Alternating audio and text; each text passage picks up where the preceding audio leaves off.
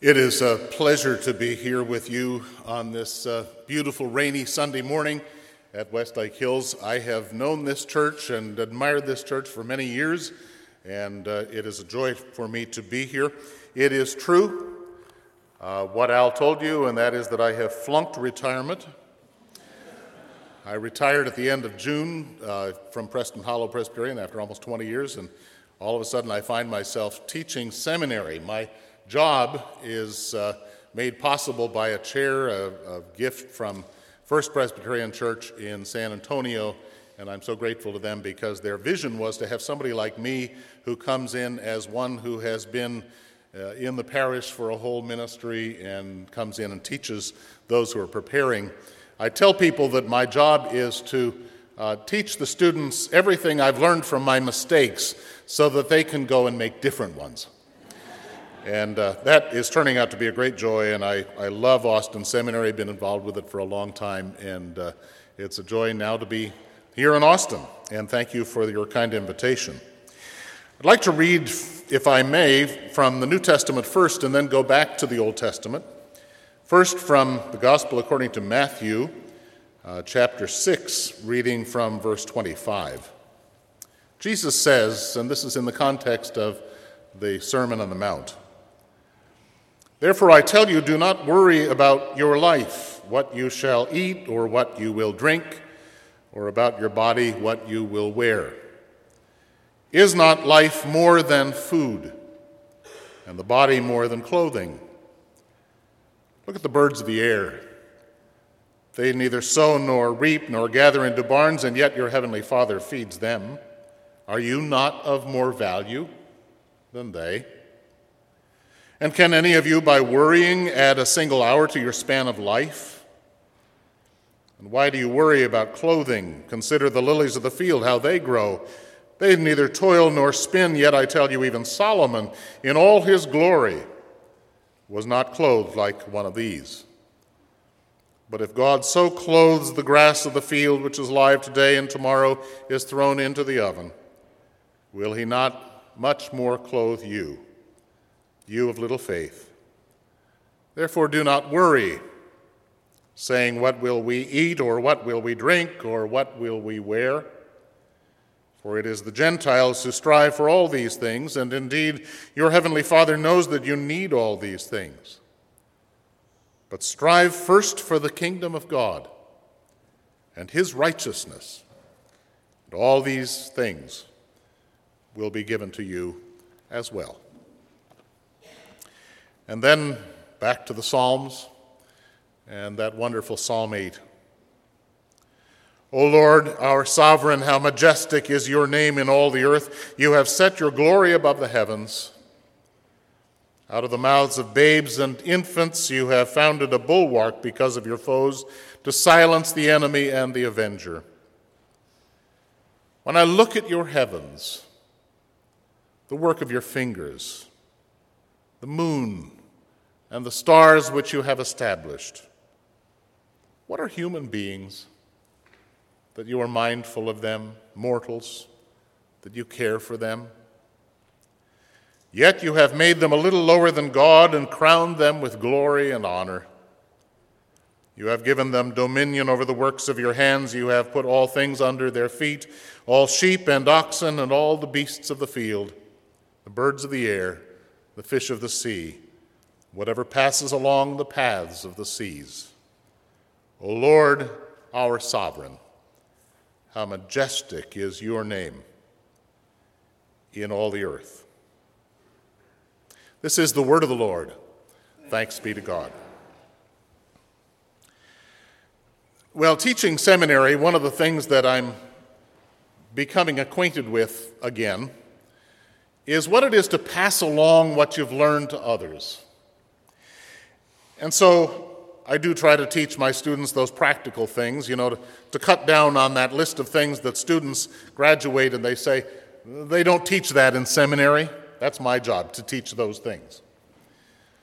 But the other thing, like all educators, and I wonder how many educators there are here. Raise your hand if you're an educator. I see them. Okay, you're there. Good. Thank you very much. All educators, I think, at the heart of things, want to help their students to do one thing most, and that's to think. Thinking, really thinking, is a highly biblical concept. And that's what I want us to think about this morning, is thinking.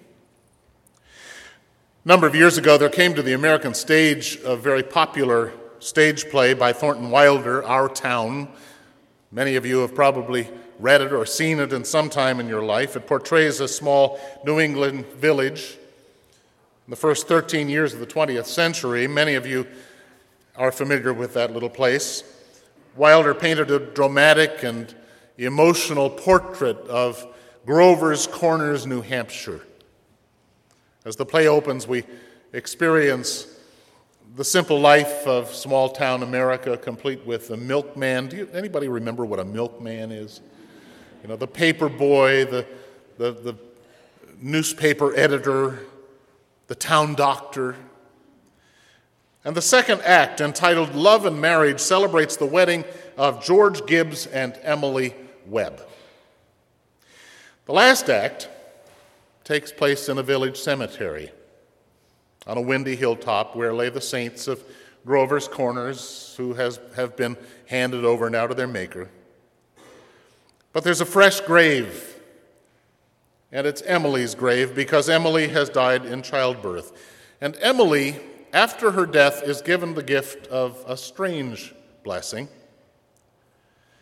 She is told that she can go back and relive any day of her life that she chooses. She can choose the day, and so she chooses, of all other days, her 12th birthday. I wonder what day you would choose in your life. At first, it's exciting to be young again and to be back in Grover's Corners, but then a kind of darkness sets in, for gradually she comes to realize how unaware she had been of the meaning and the wonder of daily life when she was alive. And Emily says this. She says, "Live people don't understand, do they? We don't have time to look at each other." At the end of the day, as she departs once again from earth, she bids farewell by saying, "So all that was going on, and we never noticed? Oh, earth, you're too wonderful for anyone to realize you. Do human beings ever realize life while they live it?" It's an important question. I think maybe it's that question that is the reason why Wilder's play has been an American favorite for so long.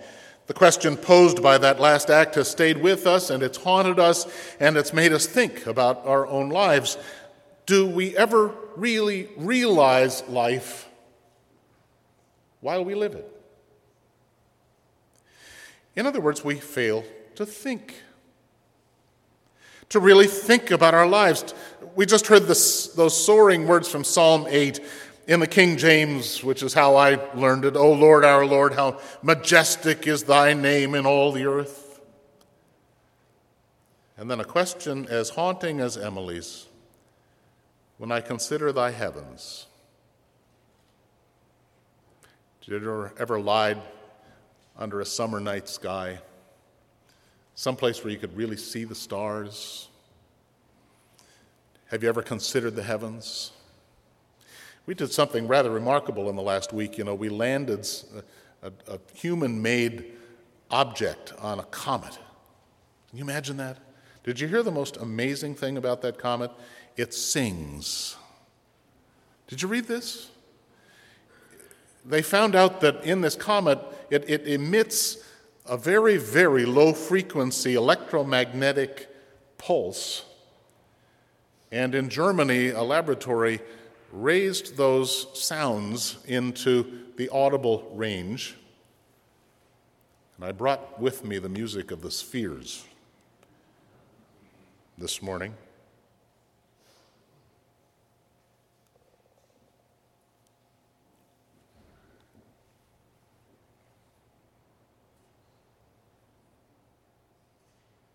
Maybe I brought the music of the spheres this morning.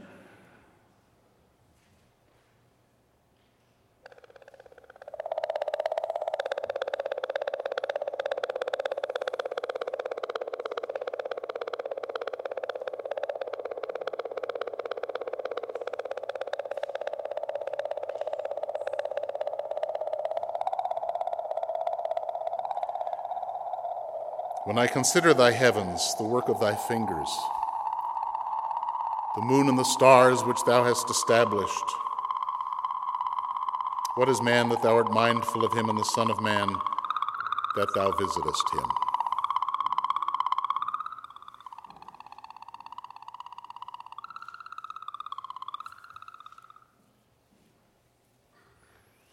Think about it. The psalmist asks, when I consider the vastness of the universe, when I listen to the songs of the spheres, I'm driven to ask, who are we that God, the God of all that, should be mindful of us? Listen to this. If you listen to Psalm 8, it says that we consider, that is, we think, and God is mindful. God thinks. That's what the psalmist says. In other words, when we take the time to think, to really think, when we take the time to do what Emily thought was so rare in this world and realize life while we live it, we wonder at the idea to consider that the God of all that is mindful of us in return. God is mindful. We consider. You see, God and you in this moment are thinking about each other. Psalm 139 tells us that God thinks about you more often than there are grains of sand in the world. It's a poetic image that reminds us that God is always mindful of us, and we are unaware until we become mindful of God. So what I want to ask you to think about today is this. I ask you to think to yourself, how mindful am I? Do I realize life as I live it? Do I treasure each day? Or am I so caught up in the routines and the distractions that I end up missing the journey and I fail to consider my life? We stop to use the meaningful biblical term to consider, to contemplate. The psalmist considered the works of God in the stars. In that Sermon on the Mount, Jesus tells us to consider the ravens and the lilies of the field. Do you know that the Bible tells us to consider all of 161 times? It's as if the Bible put a big sign in front of us that said, think. And many of those references remind us to take the time to think about the works of God, to think about the days gone by for all of us and the ways in which God was present and powerful in those times, even when we failed to realize it. God has always been faithful. It's a good exercise to really think. St. Ignatius called that exercise seeing God in all things. Brother Lawrence wrote, contemplation, that is thinking, is the pure and loving gaze that finds God everywhere. Another spiritual teacher called it the sacrament of the present moment.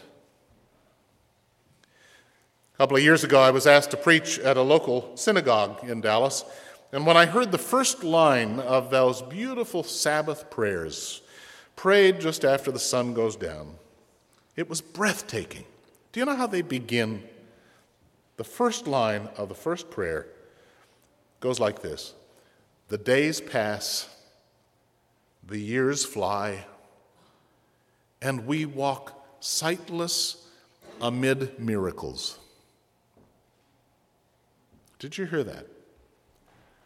The days pass, the years fly, and we walk sightless amid miracles. How true. If we don't stop to consider, to be mindful, we miss miracles right under our noses. We don't even see them. In his book entitled Living Before God, seminary professor Ben Campbell Johnson warns us of something called life sleep. This is meaningful to me.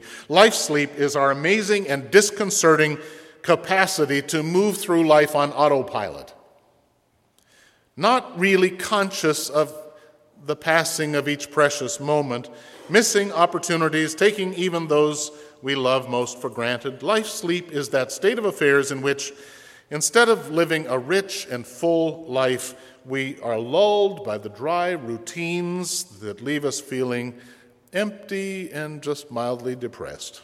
In other words, we move through our days, but we are essentially unconscious the whole time. We are functionally asleep.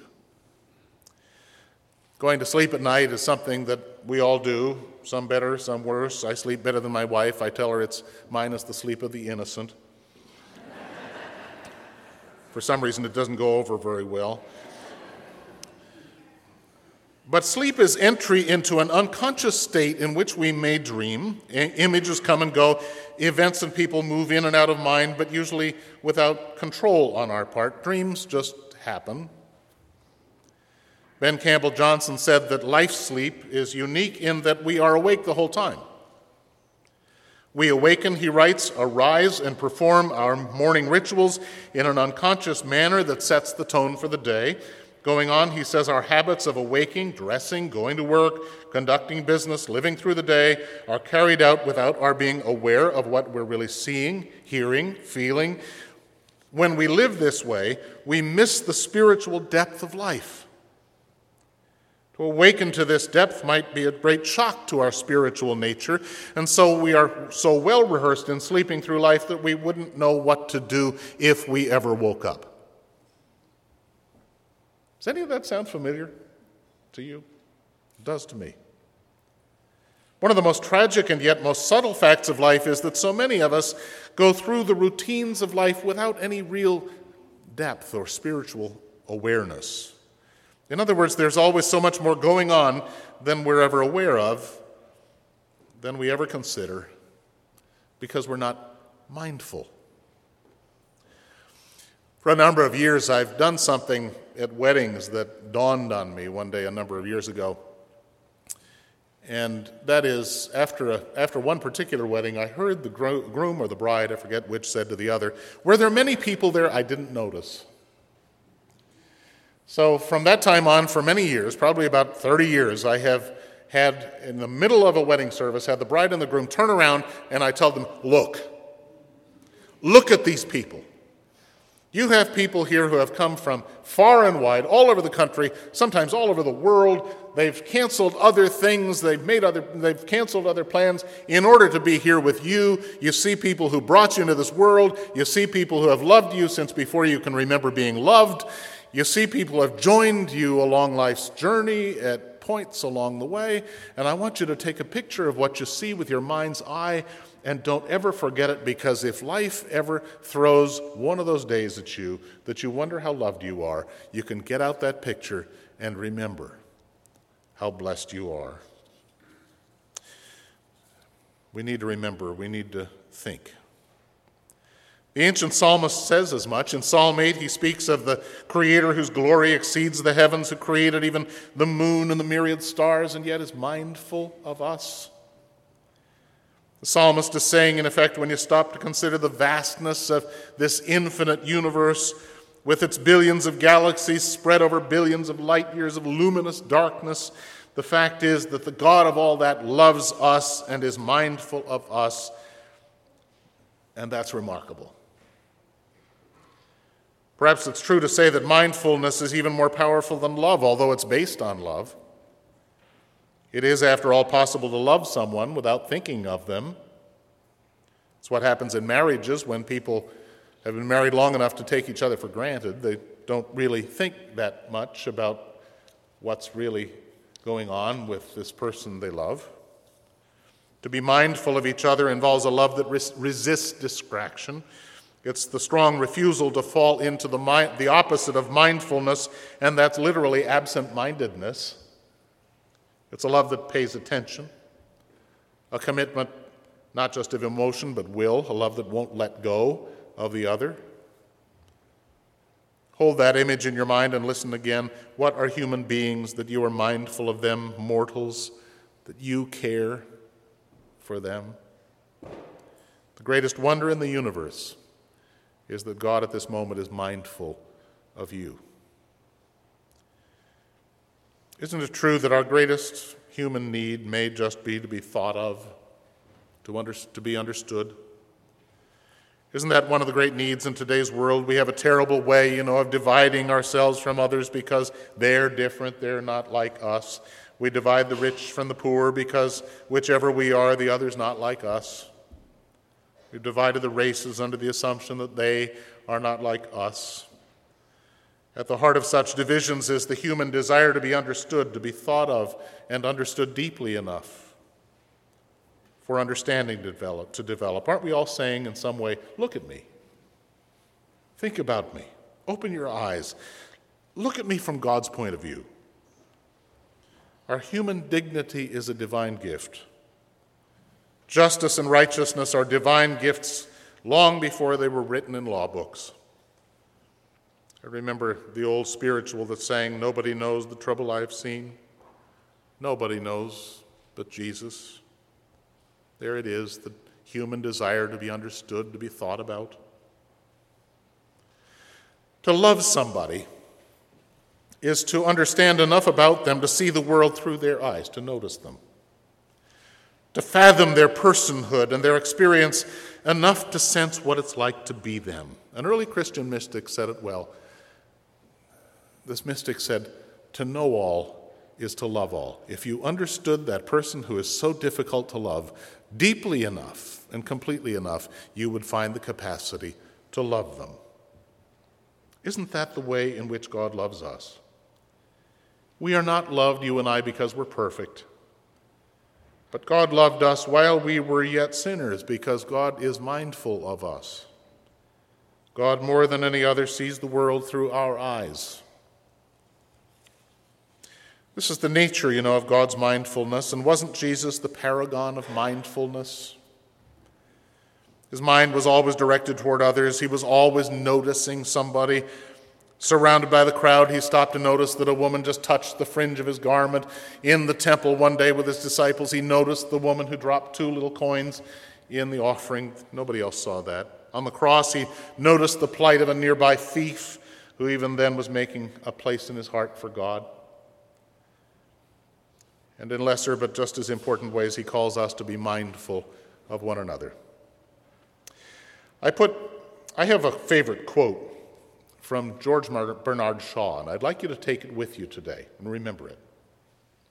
George Bernard Shaw said, "Few people think more than 2 or 3 times a year.